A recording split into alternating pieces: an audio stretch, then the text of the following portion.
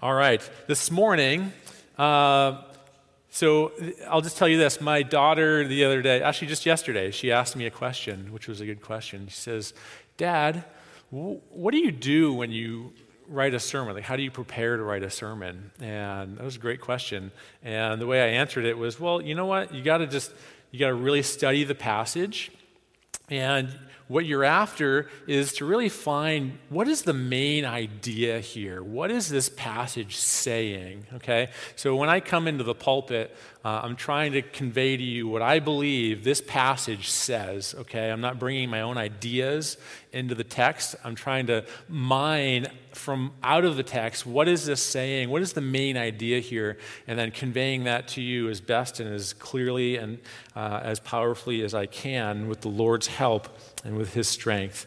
And so one of the things that I do, as you know, my practice is to preach through a book of the Bible. And, whoa, I might blow up over here. I preach through a book of the Bible. Uh-oh.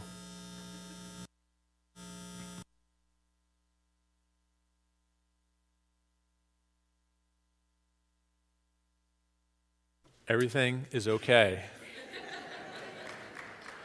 That was a message from the local emergency broadcast system. This is only a test. So when I preach, I like to preach through a book of the Bible. And one of the reasons I like to do that is because you have to preach things that you might not otherwise gravitate to naturally. Okay? And it forces you to deal with some difficult parts of the text, right? And that's a good thing for me. It's a good thing for you, okay? Because if I only preach the things I like, there's going to be some gaps, okay?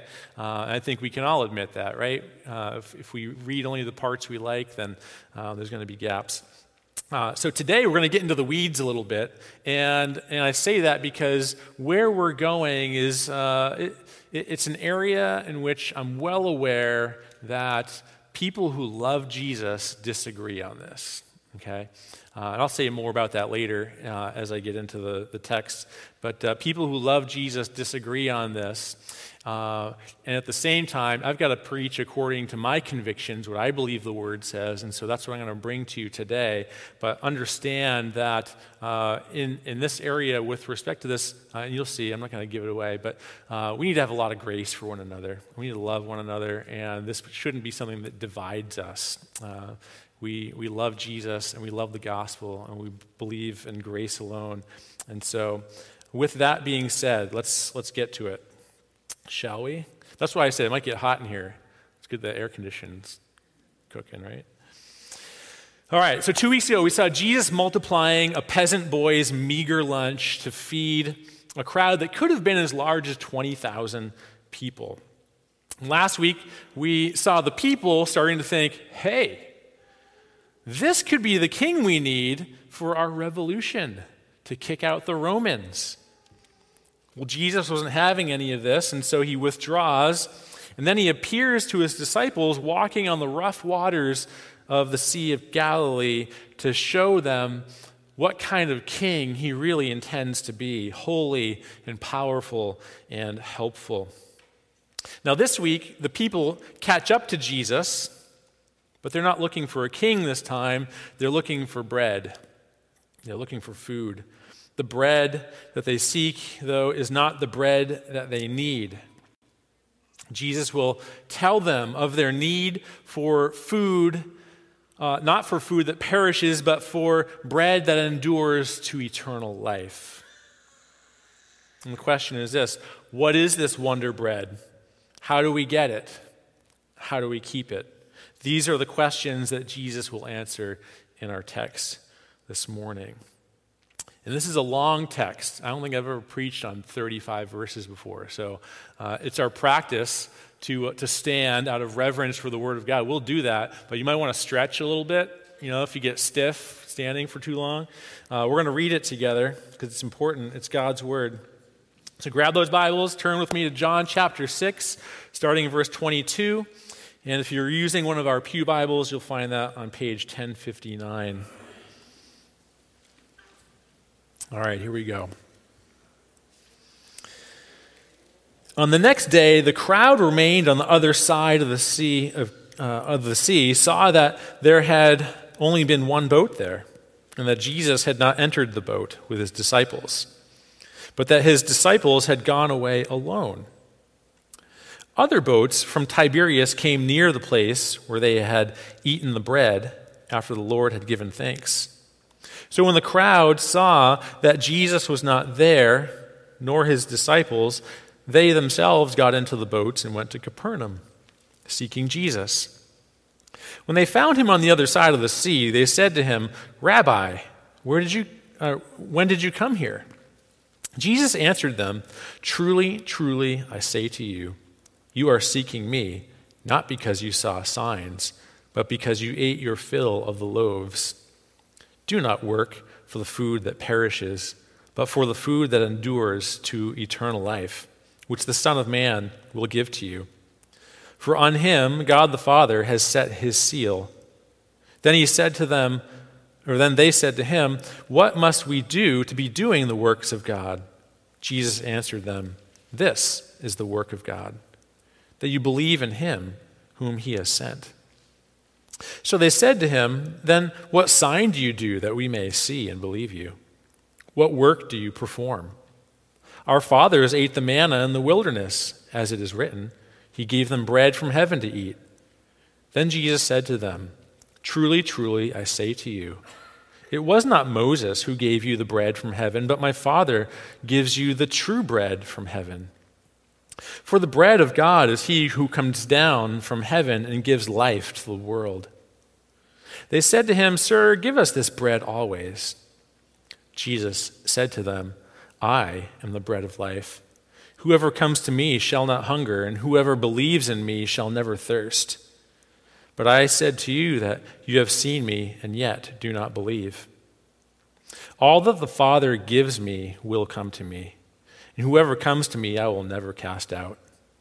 For I have come down from heaven, not to do my own will, but the will of him who sent me. And this is the will of him who sent me, that I should lose nothing of all that he has given me, but raise it up on the last day. For this is the will of my Father, that everyone who looks on the Son and believes in him should have eternal life, and I will raise him up on the last day." So the Jews grumbled about him because he said, "I am the bread that came down from heaven." They said, "Is not this Jesus, the son of Joseph, whose father and mother we know? How does he now say, 'I have come down from heaven'?" Jesus answered them, "Do not grumble among yourselves. No one can come to me unless the Father who sent me draws him, and I will raise him up on the last day. It is written in the prophets, and they will all be taught by God. Everyone who has heard and learned from the Father comes to me. Not that anyone has seen the Father except he who is from God. He has seen the Father. Truly, truly, I say to you, whoever believes has eternal life. I am the bread of life. Your fathers ate the manna in the wilderness, and they died. This is the bread that comes down from heaven, so that one may eat of it and not die. I am the living bread that came down from heaven. If anyone eats of this bread, he will live forever, and the bread that I will give for the life of the world is my flesh." The Jews then disputed among themselves, saying, "How can this man give us his flesh to eat?" So Jesus said to them, "Truly, truly, I say to you, unless you eat the flesh of the Son of Man and drink his blood, you have no life in you. Whoever feeds on my flesh and drinks my blood has eternal life, and I will raise him up on the last day. For my flesh is true food, and my blood is true drink. Whoever feeds on my flesh and drinks my blood abides in me, and I in him. As the living Father has sent me, and I live because the Father, so whoever feeds on me, he also will live because of me. This is the bread that came down from heaven, not like the bread the fathers ate and died. Whoever feeds on this bread will live forever." Jesus said these things in the synagogue as he taught at Capernaum. Let's pray. Lord Jesus, we thank you that Your word is rich and powerful. We thank you that all Scripture is God-breathed and useful for teaching, rebuking, correcting, and training in righteousness, that the people of God may be equipped for every good work. Father, equip us with your word today. Holy Spirit, open our eyes to see and behold the treasure of your word. And Father, we pray these things in Jesus' name. Amen. All right. So what is it? That's our first question. The people catch up with Jesus in Capernaum on the northwest side of the Sea of Galilee. And fun fact, when I was in Israel in 2017, I got a chance to visit Capernaum and went to the synagogue in Capernaum. It wasn't the same synagogue that Jesus would have been in, but it was on the same site. It was on the same location. The synagogue built there was built in the Byzantine era, which is well after Jesus, of course. But the practice was to build the new synagogue on top of the old synagogue. And so I was kind of in the same place where this discourse happened. So that's fun for me. But notice what happens here. The people understand, they are cognizant of the fact that Jesus didn't get into the boat with his disciples. And they're asking him, how'd you get here? How did you get here? But Jesus explains, not the fact that he can walk on water. By the way, everyone, I can walk on water. I just took a stroll last night and came here on my feet over the water. No, he doesn't do that. Instead, he goes right to the heart to expose their misguided and superficial seeking. They're not even there because they're seeking signs anymore. He's already criticized people for following him because they're just sign seekers chasing after miracles. They want to see, a spectacle, right? But that's not even the case anymore. The people following him now, it's worse. They're there just because they got their bellies filled. They're there because they got their fill of the bread. Now understand that at this time and place in history, bread and fish were the staple diet of the people. And roughly 85% of their income would go towards feeding their family, right? And so if they could get bread for free, you can do the math. That's a pretty substantial boost to your portfolio there, right? 85% boost to their income. But Jesus tells them, listen, don't work for food that perishes, but for bread that endures to eternal life.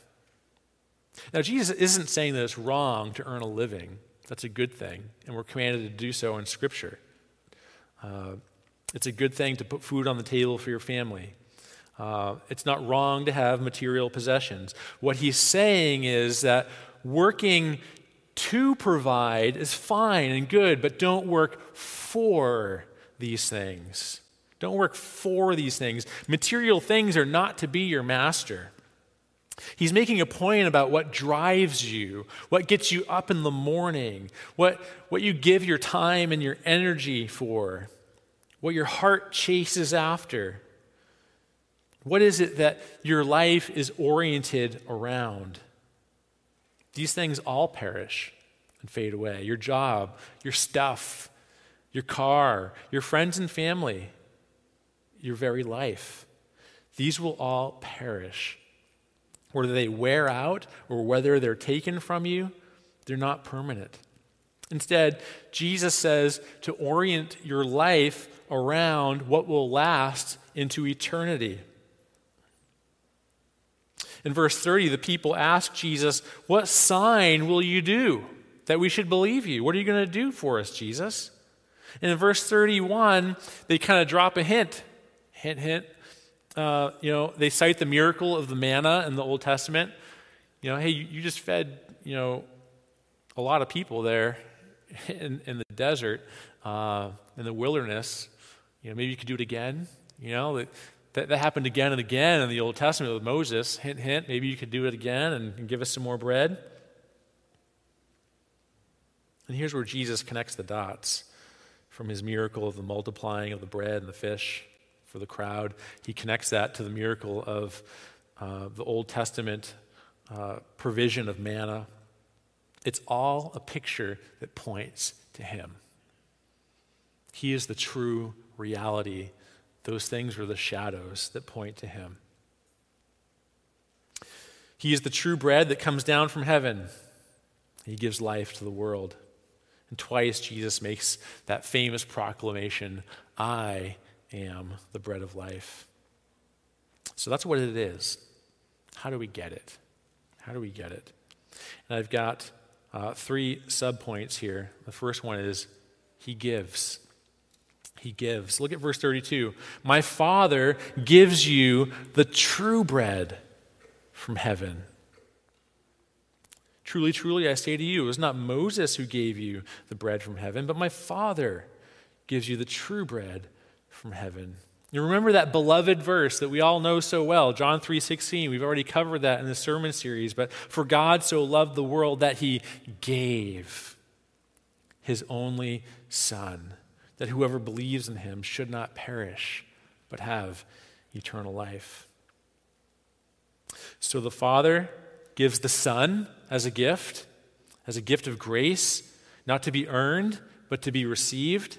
But the Son then gives too. Look at the end of verse 51 where Jesus says, the bread that I give for the life of the world is my flesh. So God the Father is giving, and now Jesus is giving. Think with me a minute about the food that you eat.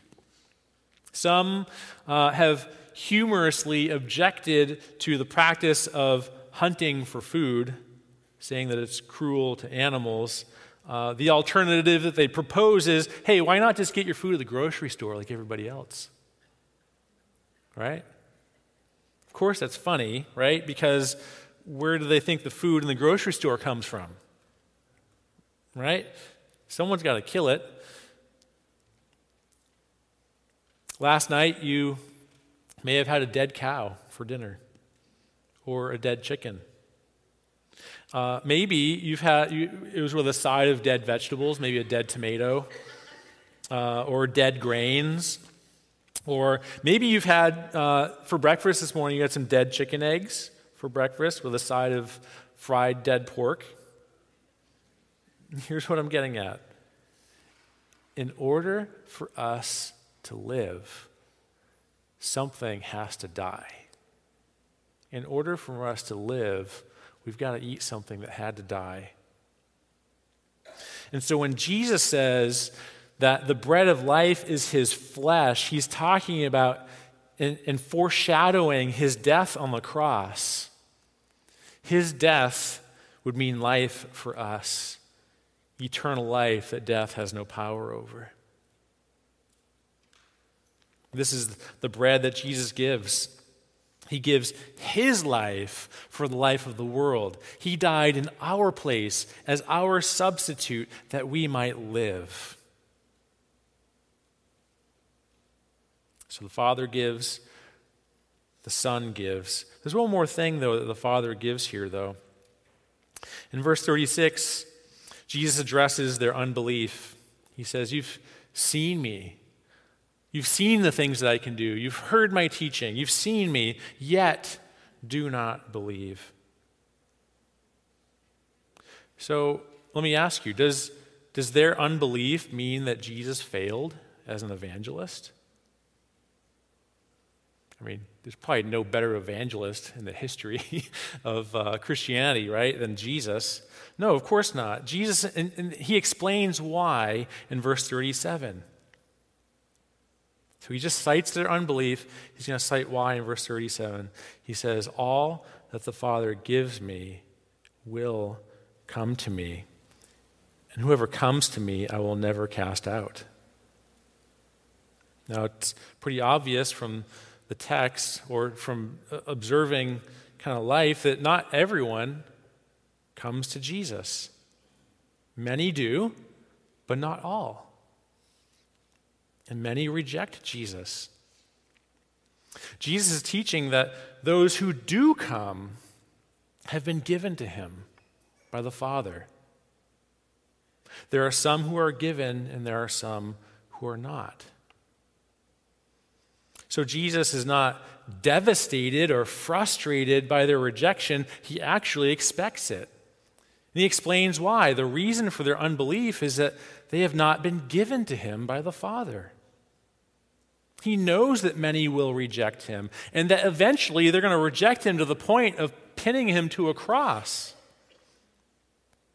But he knows that many will come to him, all those that the Father has given to him. And this is how the Apostle Paul puts it in Ephesians 1.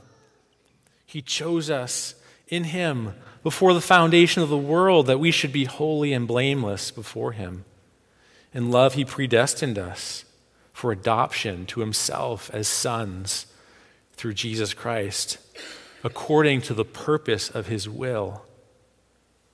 Paul tells us that those who are given to Jesus by the Father are chosen before the foundation of the world, motivated by his love and in accordance with his will. But the Father does more than just give. This is the second point. He draws. He gives, he draws. Look at verse 44. No one can come to me unless the Father who sent me draws him, and I will raise him up on the last day. Those who are given to the Son will come to him. Why? Because the Father draws them. What does this mean? What does this look like? Are they dragged, kicking and screaming against their will? I think we can all agree the Bible doesn't teach this. Are they simply wooed by a loving pleading that can be accepted or rejected? Thankfully, Jesus explains this. He goes there. In the very next verse, Jesus explains that this is what the prophets wrote about. This is what they wrote about. It is written in the prophets, and they will all be taught by God. Everyone who has heard and learned from the Father comes to me. Everyone who has heard and learns from the Father comes to me. Now, this is a quote from Isaiah 54:13, but notice that Jesus says here that it's the prophets, plural, that teach this idea. So this is not just isolated to Isaiah, but it's in the other prophets. One great example here is Jeremiah 31:33-34. Listen to this. For this is the covenant that I will make with the house of Israel. After those days, declares the Lord, I will put my law within them, and I will write it on their hearts, and I will be their God, and they will be my people. And no longer shall each one teach his neighbor and each his brother, saying, Know the Lord, for they shall all know me, from the least of them to the greatest, declares the Lord. For I will forgive their iniquity and will remember their sin no more. And this is how Paul explains it in 2 Corinthians chapter 4, verse 6. For God, who said, Let light shine out of darkness, has shone in our hearts to give the light of the knowledge of the glory of God in the face of Jesus Christ. This drawing is a teaching from the Father that is an inner illumination, an inner insight that convicts our hearts and instructs our minds that Jesus is who he says he is. This is the teaching from the Father. And this is what happened in Acts 16 when Lydia was converted. The writer Luke explains the Lord opened her heart to pay attention to what was said by Paul. There was an activity of the Lord at work in her heart. And one more clear example is Matthew 16, when Jesus asks Peter, Who do you say I am? And he replies, You are the Christ, the Son of the living God. And Jesus answered him, Blessed are you, Simon Bar-Jonah, for flesh and blood has not revealed this to you, but my Father who is in heaven. The Father revealed that to Peter. The internal teaching of the Father was given to Peter. The teaching is the drawing. The teaching is the drawing. The inner teaching of the Father is how he draws those he's given to Jesus. Now, in contrast to this, the people are playing a dangerous game. They're asking, what must we do, okay, to have this bread? And by the way, what will you do for us? And this is how the gods of the ancient world worked. They were needy gods. And this is how many approach religion today. It's a work of cost-benefit analysis that asks God, okay, what are your demands and what will you do for me? Okay, and then you weigh the pros and cons, and you determine if God meets certain characteristics that you're looking for. Is this a God that you can live with? Is this a God that you can believe in? Well, here's the problem. Here's the problem with this thinking. The Bible is not interested in a God you can believe in, but in the God who is. That's what the Bible is interested in and conveys to us, the God who is. Those who truly come to Jesus don't do so because they believe that they're doing God any favors. Those who come do so because they feel strangely drawn, because they know who Jesus is. Having the eyes of their hearts opened by an inner teaching of the Father to know just who he is and just what their need for him is. And so those who truly come to Jesus come as beggars knowing very well their need for the bread of life. And so the Father gives the Son gives his life on the cross, and the Father gives and draws those who come to Jesus. Third point, we eat. So he gives, he draws, we eat. The final thing that happens in order for you to have the bread of life is that you must obey the command to come and eat.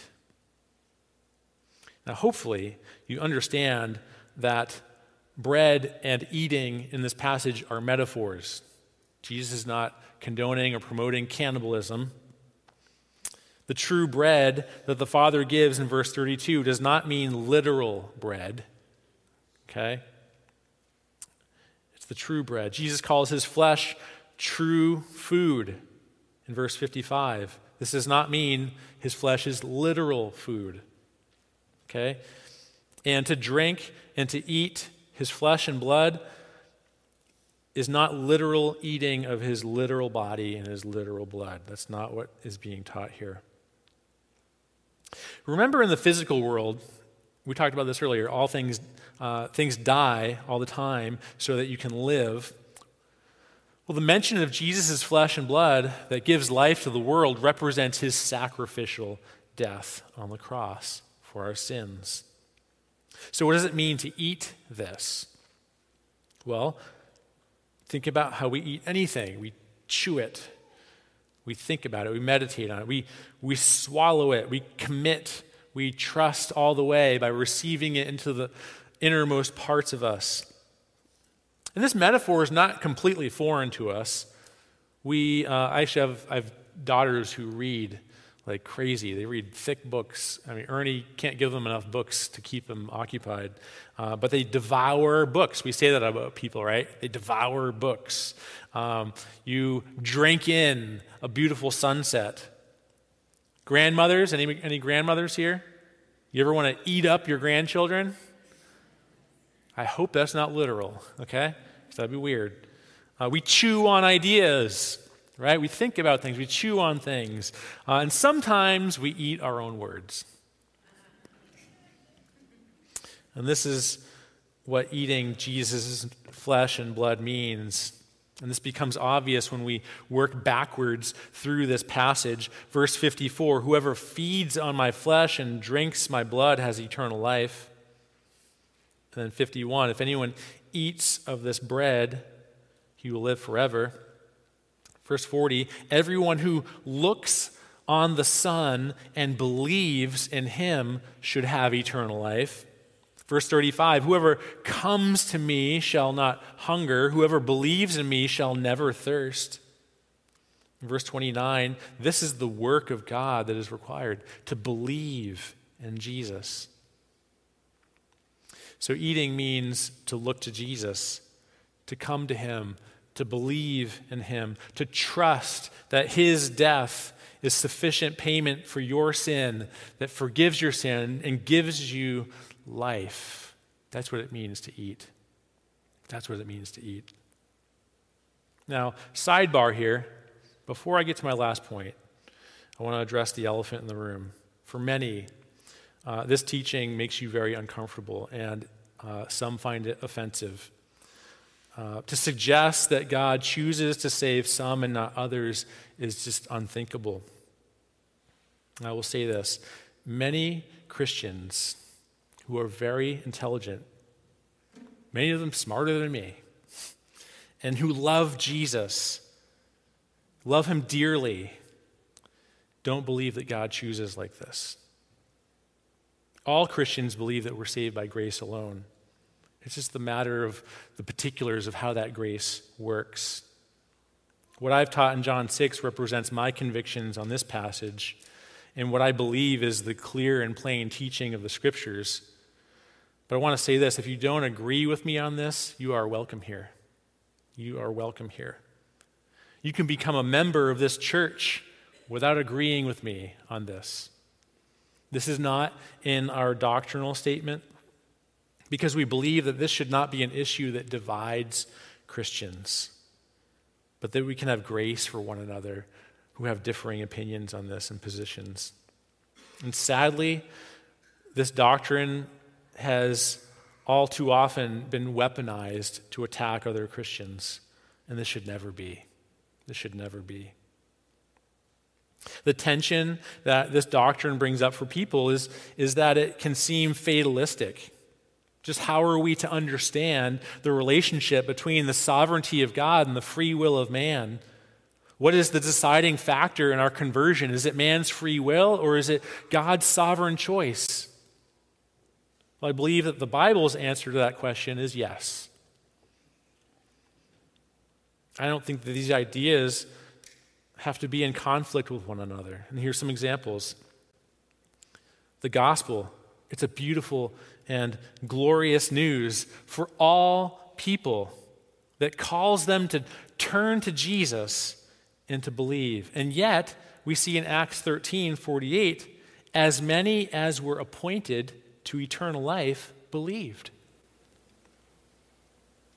It's an awesome thing that Paul tells those in Athens. In Acts 17, God commands all people everywhere to repent.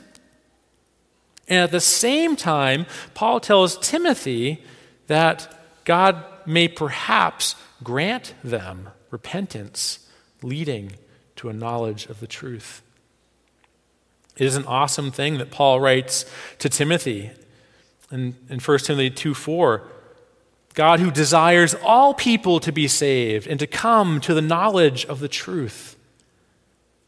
And it's equally awesome what John writes in our passage today in verse 44, no one can come to me unless the Father who sent me draws him, and I will raise him up on the last day. The Bible teaches both the free will of man and the sovereignty of God. These ideas are not in conflict with one another. D.L. Moody once used this illustration to help resolve the tension. If conversion represents a doorway that we walk through, there'd be a sign above the door that would read, "Come to me, all who are weary and heavy laden, and I will give you rest for your souls." As you walk through that door and you look back behind you to the other side of the doorway, there'd be a sign above the door that says, "Chosen before the creation of the world." Both things are in play. Both things are happening there, and they're not in conflict with one another. All right, that's all I want to say about this end of sidebar. Here's my final point, and it's a brief one. How do we keep it? The bread of life must be our daily bread. How do we know that we won't walk away from it or get tired of it or grow out of it? Or how do we know that Jesus won't get tired of us? Always messing up. We keep sinning, right? At what point is he going to we're going to reach the limit and he's going to say, enough is enough. Get out of here, guys. This is the beautiful truth of verse 37. All that the Father gives to me will come to me, and whoever comes to me, I will never cast out. I will never cast out. You can't out-sin the grace of God. I've said that before here. If Jesus will never cast you out, he will always keep you. And this is a beautiful thing about what I've been saying all morning. If it's God who gives you Jesus, and Jesus who gives his life for yours, and it's God who gives you to Jesus, and God who draws you by his inner teaching. By the way, there's no dropouts or flunkies in the school of God. If he teaches you, you will graduate. Now look at verse 39. And this is the will of him who sent me, that I should lose nothing of all that he has given me, but will raise it up on the last day. If Jesus saves you, he will never cast you out. He will never lose you. He will not fumble on the goal line. What a beautiful comfort this is for our souls to know that God is at work at every point in our salvation. From start to finish, he will keep us to the end, and he will raise us up on the last day. And it's a beautiful truth that reminds us that we didn't come to Jesus because we were smarter than the next guy or that we were more moral than the next guy, okay? We come to Jesus because we've been given to him and we've been drawn by him. It gives such a great appreciation for the grace of God because I know that I did not do anything to deserve it. Now, in conclusion, let me show you how this teaching motivates our evangelism and keeps us from discouragement. Like Jesus, we should expect rejection, and we shouldn't be discouraged because not all have been given to Jesus. So we should expect that some rejection is going to happen. And this reminds us that it's not all about you. You can't give that inner teaching that the Father is going to give. You can't do that. But at the same time, we should be encouraged to know that many will respond because the Father has given many to the Son who will come to Jesus through our witness. We proclaim the word and they come. We give glory to God for this because this too is not about us. We can't build ourselves up with pride. It doesn't matter how good or how bad an evangelist you are. God will use you because he's given some. He's given many to the Son. It's like this. Imagine that you're on a baseball team and your coach tells you, hey, I'm going to put you in the batting lineup and I'm just going to tell you right now, you're going to strike out a lot, okay? But before the end of the game, I guarantee you're going to hit 2 home runs.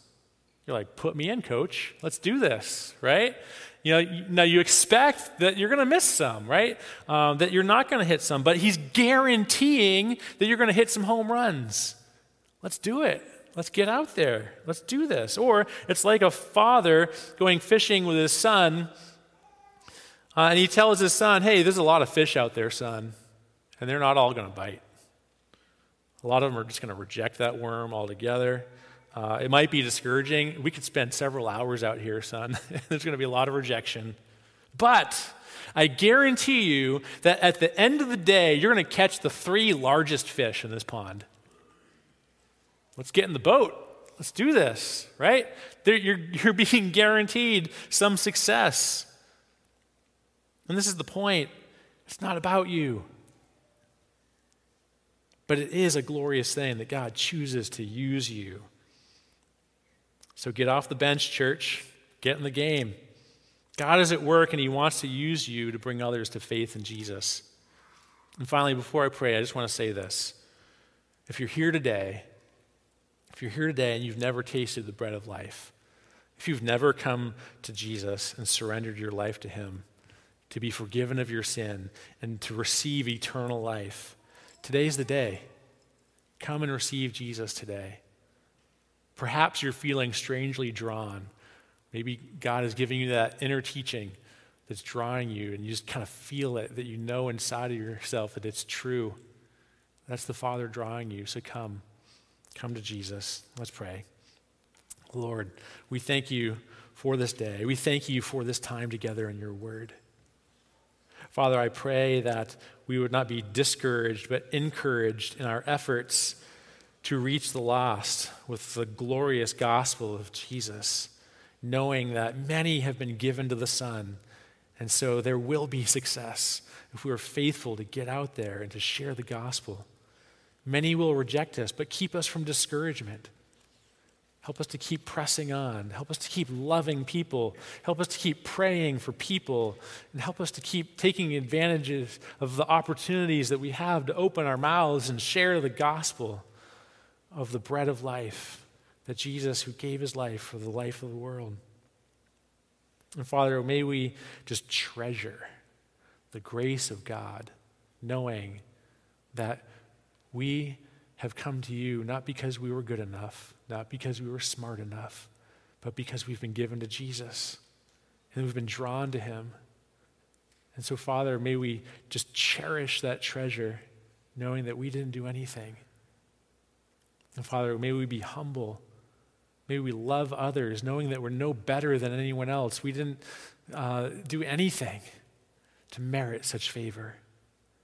Well, Father, may we be faithful to proclaim this as well, to proclaim to others the grace of God that can be theirs. And may we leave it in your hands to draw.